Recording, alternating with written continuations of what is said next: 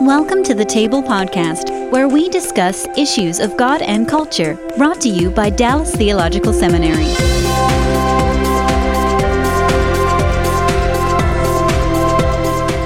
Well, as I said, we're not going to solve this in the remaining, less than half hour that we have left. So I'm not even going to try. Ahmad, why don't you talk a little bit about what it's like to be a Christian in this kind of a context? Obviously religiously a minority, obviously surrounded by two other important monotheistic faiths that whose politics and relationship to each other dominate the region, and these Christians are this little voice in the midst of all this. Paint the picture for us of what it's like to be a Christian in the Middle East these days.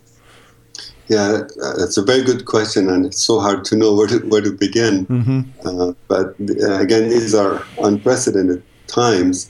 But Christians, it's a mixed thing. First of all, Christians are more bold to challenge the peoples of the other faiths, majority religion, as to what is your teaching.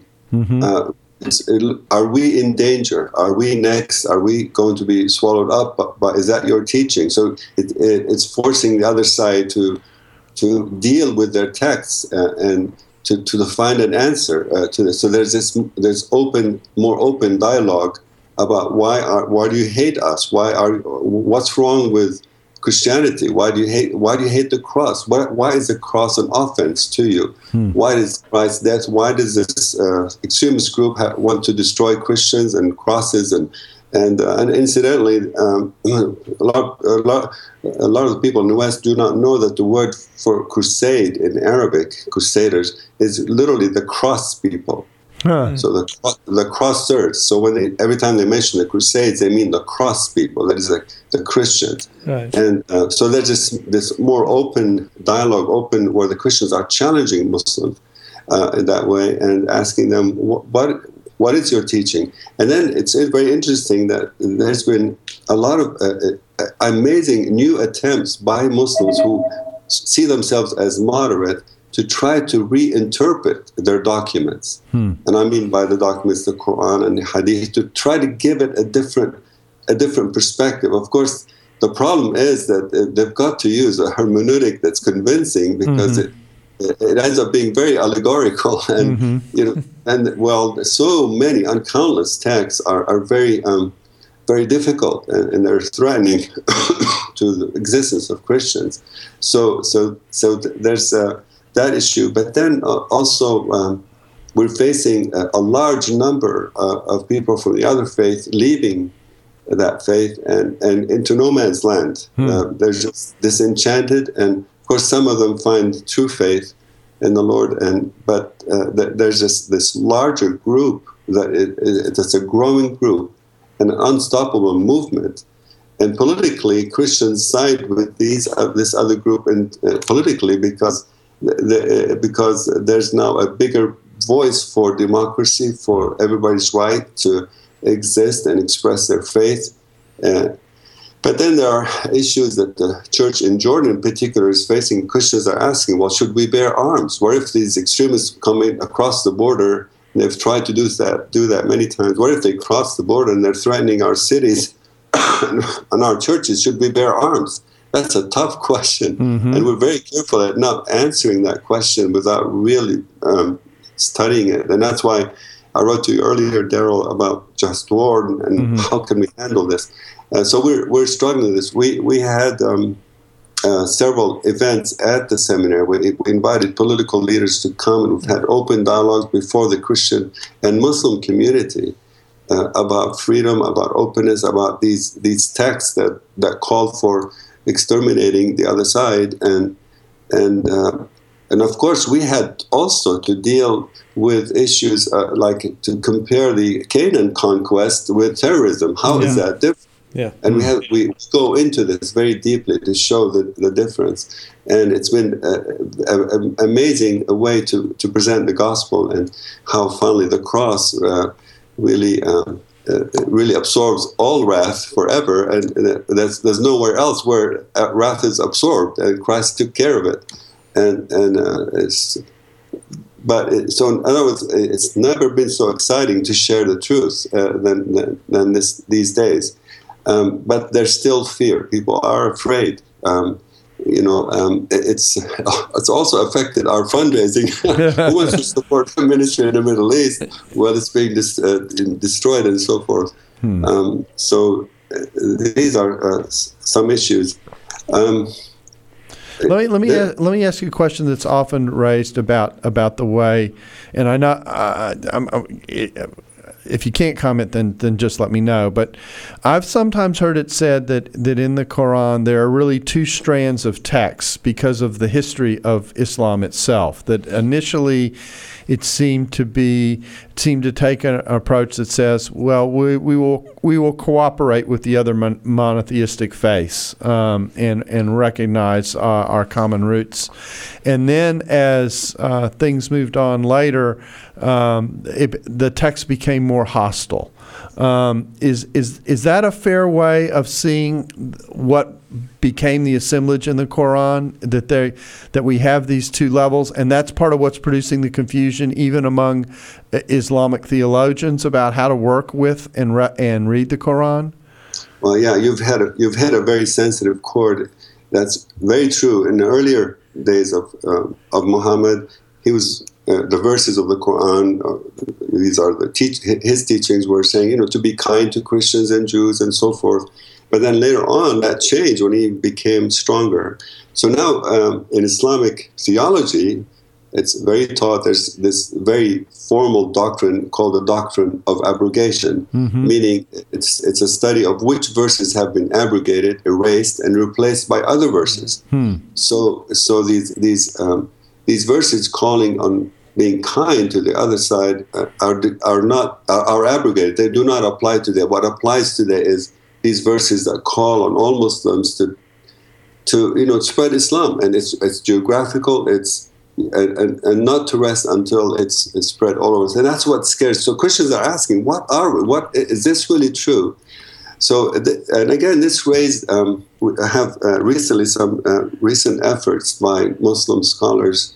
The latest was last July, 2014, where 126 worldwide scholars wrote a letter to the self-proclaimed Khalifa of ISIS, and went through these several selected texts from the Quran and the Hadith, tried to give them a different interpretation than the interpretation that ISIS is taking. And it's interesting to study this, to see the amazing effort to try to give it a meaning that's really not in the text. And that's the difficulty where Islam is finding itself. What do you do with these texts? There's got to be a convincing method of why did you look at them it's making the words carry much more weight than they can carry. And there was an allegorical interpretation. And so the other side was not really convinced. But it's interesting, at least, that there's an internal struggle within Islam. Some people say, Islam has got to be, it's got to be a reformation, kind of like the Protestant Reformation. But few people know that what ISIS is doing is reformation in their perspective. That's going back to their scriptures, just like the reformers, the Protestant reformers, went back to the scriptures. Only the result is completely the opposite because of this abrogation and the sequencing of these texts. Right, and So how can you reform a text? You can reform people, but you cannot reform a text that's revered as inspired by God, And this is the very difficult struggle that Islam finds itself. And then with that, when you look at countries like Saudi Arabia that has been, teaching this, proclaiming these texts and these teachings, and now finding itself, it's brought trouble to them, to the country of Saudi Arabia, trying to protect itself from the thing they created. And so this is what's going on. And I may have said too much. Yeah. Yeah. So, but again, part of what makes this valuable is that there is this internal discussion and debate that I would say many Americans aren't even aware of. Right. They just have no clue that these tensions exist within Islam. All you're doing is describing what's there, and part of what makes this such a difficult reality to try and cope with. So let me turn our attention in another direction. We're rapidly running out of time. And it's this. So in the midst of all this chaos that we've described, all the pressure, all the tension, et cetera, what are you trying to say to the students who come to your school about how the gospel speaks into this? Well, there's so much that can be said. We try to present, if we talk about the difference between Canaan conquest and terrorism, there's just so much to talk about, but it all leads to the cross. And basically, like one convert from a majority religion said, that the extremism tells us to die for God, but the gospel tells us that God died for us, for man, and that if we're going to talk their language as that in their mind, the mind of the extremists, it's the deserved judgment of God on Christians or on whoever they consider their enemies. It's that deserved judgment. Well, our answer says, yeah, we all deserve judgment. Surely, God is righteous and we've sinned against him. But there's one person that took it for us. You don't have to kill anymore because there's one that took it all for us, and that is Jesus Christ on the cross. He absorbed all judgment. If you believe in him, you're protected from that, what you call the deserved judgment. And so the holy war, the conquest wars were really an expression of God's holiness against sin. But also it was a message pointing strongly to the cross where the final judgment comes, and God does not want to judge people. He wants to save people. And so here lies the very difference in that in Islam, they don't want to, the idea of a prophet, meaning Jesus, to be humiliated and killed is unacceptable. That's not honoring to him. It's not acceptable. He should not go through that. Well, that's the very message of it. Had he not been willing to be insulted and beaten, and we would not have salvation. That's the very, very heart of the difference. So Christianity is very much a countercultural message in your context. Yes, very, very much so. But it's also an opportunity where it's like whatever is going on right now is paving the way for this bright glory of the cross to be shining and giving boldness to Christians to proclaim it, to show the beauty of it.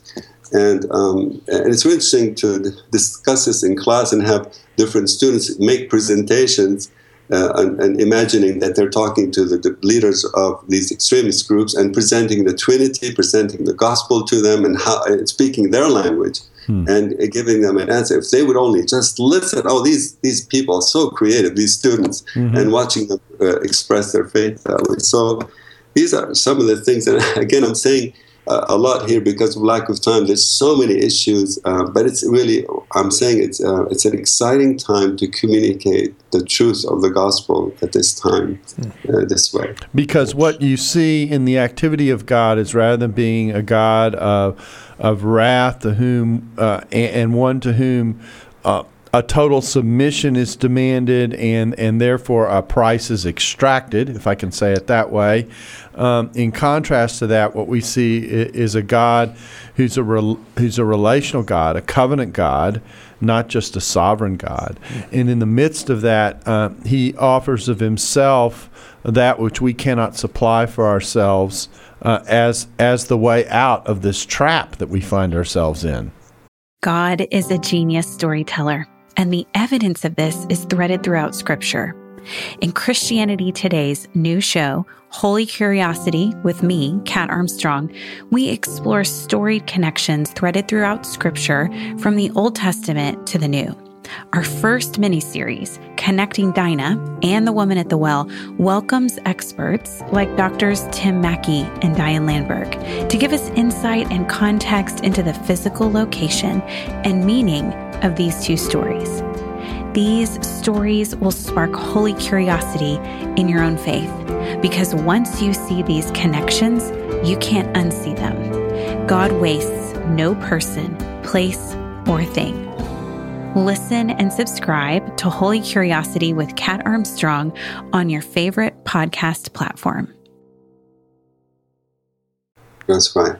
And yeah, exactly. And of course, Muslims believe in Christ. Mm-hmm. They believe in his, amazingly, they believe in his virgin birth, that he did miracles, but it stops right there. Mm-hmm. It doesn't say he's a prophet. Mm-hmm. He did not die on the cross, did not rise from the dead. So we tell Muslims, okay, there's some common understanding about Christ, but the Bible gives us a little bit more, actually much more, mm-hmm. about this person. And that this, imagine, so we talk their language. What is it really? What if a head of state would walk into this room? Does that demean him? Does that make him less honorable? Of course not. What if God, in His greatness, wants to save us, and He wants to come down to us? And here's what we have in Christ: in that this person, Christ, had another nature, that's a divine nature, and He's coming to suffer for us, to save us. So, in other words, it's amazing how new ideas of communication come to present the truth in a way, in a culture that's very much shame and honor culture, mm-hmm. Where it would be more acceptable to see the difference and to quiet their anger and so forth. Because the interesting thing that strikes me now, this is studying the majority religion from a distance, is what I see primarily out of the picture of the faith is this picture of this sovereign God, but the relational dimensions of God that we see in the New Testament or in the Old Testament are not there. They're not emphasized. They're not present. God is strictly this. It's almost this ranking that we have to deal with. And so the very idea of God taking on, well, to use the language of Philippians, of emptying Himself, of taking on flesh, is a very radical idea in the context of the majority religion, isn't it? That's at the heart of it. That's it right there. And actually, if you trace it back, you find, okay, because they reject the Trinity, which means they reject a relationship within God. Mm-hmm. So why did God create the world? It's because He lacked a relationship. He only began to have a relationship after creation in their understanding. Mm-hmm. And so God in Himself was only a God of will. And whatever He did was by this sheer power of will. Mm-hmm. So every other attribute is a subset of this powerful will. And so even when they say merciful and compassionate, it's not so much that He is that way, but He can be that way, and He can also be the opposite. He can be so many attributes because it's all under this big, powerful will. And again, it stems back from not being relational in Himself, not having that eternal love of a father-son relationship in the Spirit. So is there an element of love or grace? Yes, it's spoken of, but it's a different concept. It's not a father-son relationship. It's more of a master-slave relationship, whereas this master would choose to bestow grace on a slave if he chose to. But it's up to him. And for us to say, there's no assurance here. In other words, for me to say, I'm sure I'm forgiven, it means that I have caused God to act in a certain way on my behalf. That's limiting His power. He's beyond law. He's beyond promise. He's free of all of that, even of His own laws. He's free. You just don't know. That's in their theology, in their teaching. And that, again, stems from rejecting the Trinity, rejecting a relational God. It all translates into this. And it's fascinating to see the struggle in history, in their struggles to understand the attributes of God and how it relates to man. And so it all comes down to this. Now, are there any, this is such a rare opportunity to be able to ask these kinds of questions. Are there any covenant structures in the majority religion, or is everything just a function of creature sovereignty? They speak of one covenant of works. In other words, God, in their understanding, had a covenant with the Jews. They broke it. So he had a covenant with the Christians, and they broke it.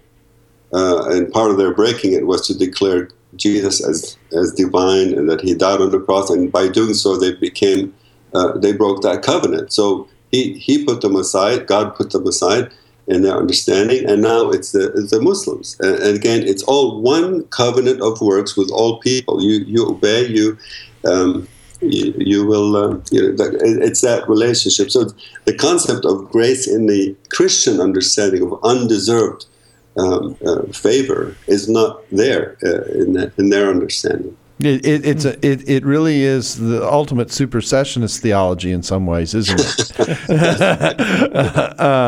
In which God's favor now rests with this third group that has come along. Right. Yeah. Interesting.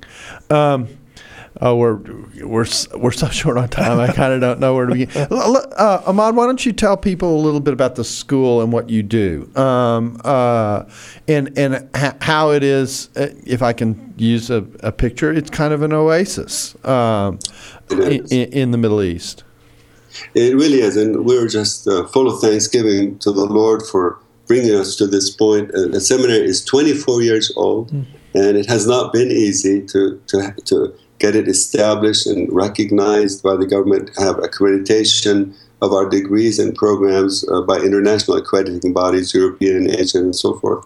But it's existed, and we try to reach the 22 Arabic-speaking countries. That's a block of 350 million people. But we cannot get them all because of, excuse me, obviously visa problems, security issues, and lack of freedom in most of those parts. So we have to work around these things. But we're hoping,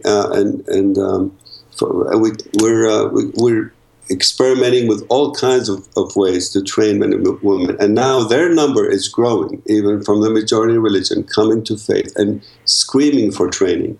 So we feel privileged to be in this part of the world at this time to do this. So, now, if someone wanted to give to the seminary, how would they do that? Well, it's easy. We have a website. It's jets.edu, and there's a donate button. jets.edu, right? Yeah. That's right, jets.edu, and do it quickly.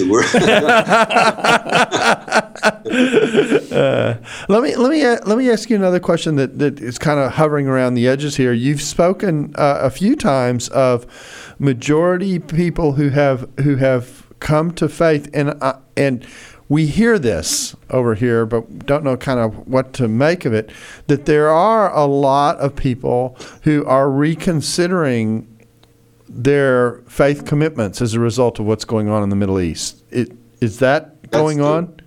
That is true, and it's strong, and it's a big movement that, or in relative terms, it's something that it's unstoppable right now. We just wish that they had the opportunities and the freedoms to do what they would like to do. So the next step is for these people to declare their faith more publicly. Mm-hmm. And there's a lot of pressure, of course, not to do that. Right. Yeah. It can be. Yeah. Yeah. Right. You can imagine. Yeah. I mean, in fact, I think the first time I really encountered the expression "secret believers" was in a majority religion context, if I can say it that way, and hearing stories about people who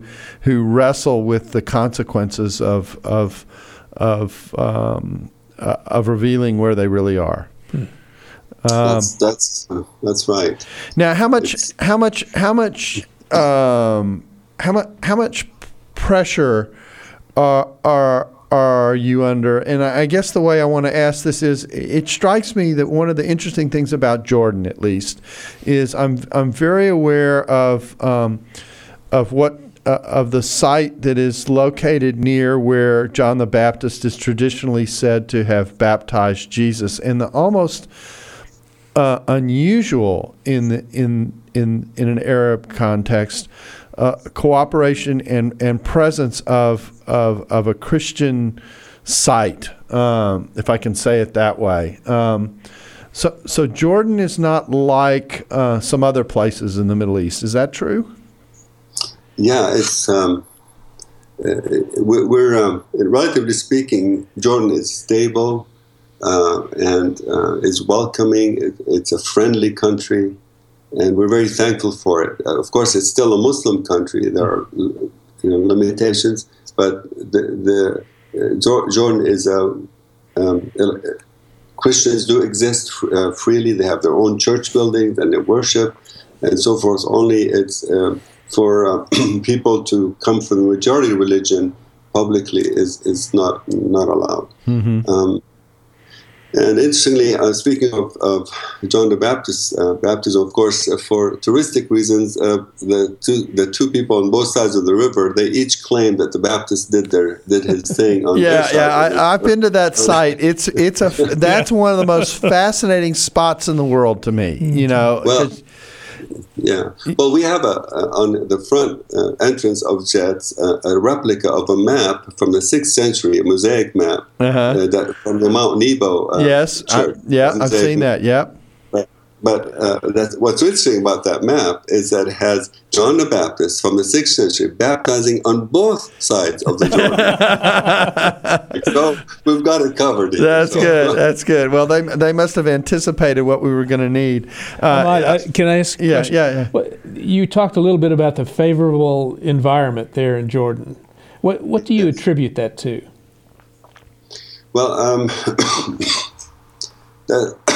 excuse me, that's a good question. Of course, we have a monarchy, of course, and in some ways that gave Jordan stability because the people are not ready for a democracy of electing and so forth. Mm-hmm. It's very much a tribal society, so the throne gives stability to the country. Secondly, we have a good king. We've had very good kings, and presently King Abdullah and his father, the late King Hussein, who were both wise men that love peace, and they're very careful in their decisions, and they're in a very extremely difficult situation. You've got the teaching of the majority religion, but then you've got Israel, but then you've got the extremists, and they're trying to please all sides, dealing with refugees coming in, and I think it's really, it's got to be the grace of God, and it's just got to be. God has a plan. Of course, eschatologically, we know that in a tribulation, people will run to the east for refuge, and we don't know if that's part of the plan. This is from Daniel 11 and some of the verses in Revelation. We don't know. I mean, this is, we're just living day to day, thanking God for what we have, but we don't know. So far, so good. Well, Ahmad, it's been a real pleasure to have you kind of give us a glimpse from within the Middle East, kind of what's going on there. I say this sometimes on podcasts. This time, I mean it more than even when I say it another day. We have barely scratched the surface of what's going on and the complexity of what's involved here. But hopefully, the conversation has given people a little glimpse of the mix that is making for the situation that we find in the Middle East, and we certainly are encouraged by the presence of Jets and by the ministry that goes on there, and by the way in which Arabs are being and Palestinians are being trained to reflect the faith in a context that actually in some ways is like the context the early church came out of, as a distinctly minority faith, surrounded by a lot of people who didn't get it, and trying to live it out in a way that is as faithful as possible. So we thank you for being with us and giving us the time. And Andy, I want to thank you as well for giving us kind of a look at the aspects of the military side of things and kind of how that fits into the mix, and give us a little perspective on sensitivities that the military has as it carries out its responsibilities to protect people. It's an interesting mix we've tried to deal with here in this podcast, and hopefully it's been beneficial to our listeners. So I want to thank you for being a part of it, and thank you for listening to us on The Table, where we discuss issues of God and culture, and we look forward to having you back again with us soon. Thanks for listening to The Table Podcast. For more podcasts like this one, visit dts.edu/thetable. Join us next week for part 2. Dallas Theological Seminary. Teach truth, love well.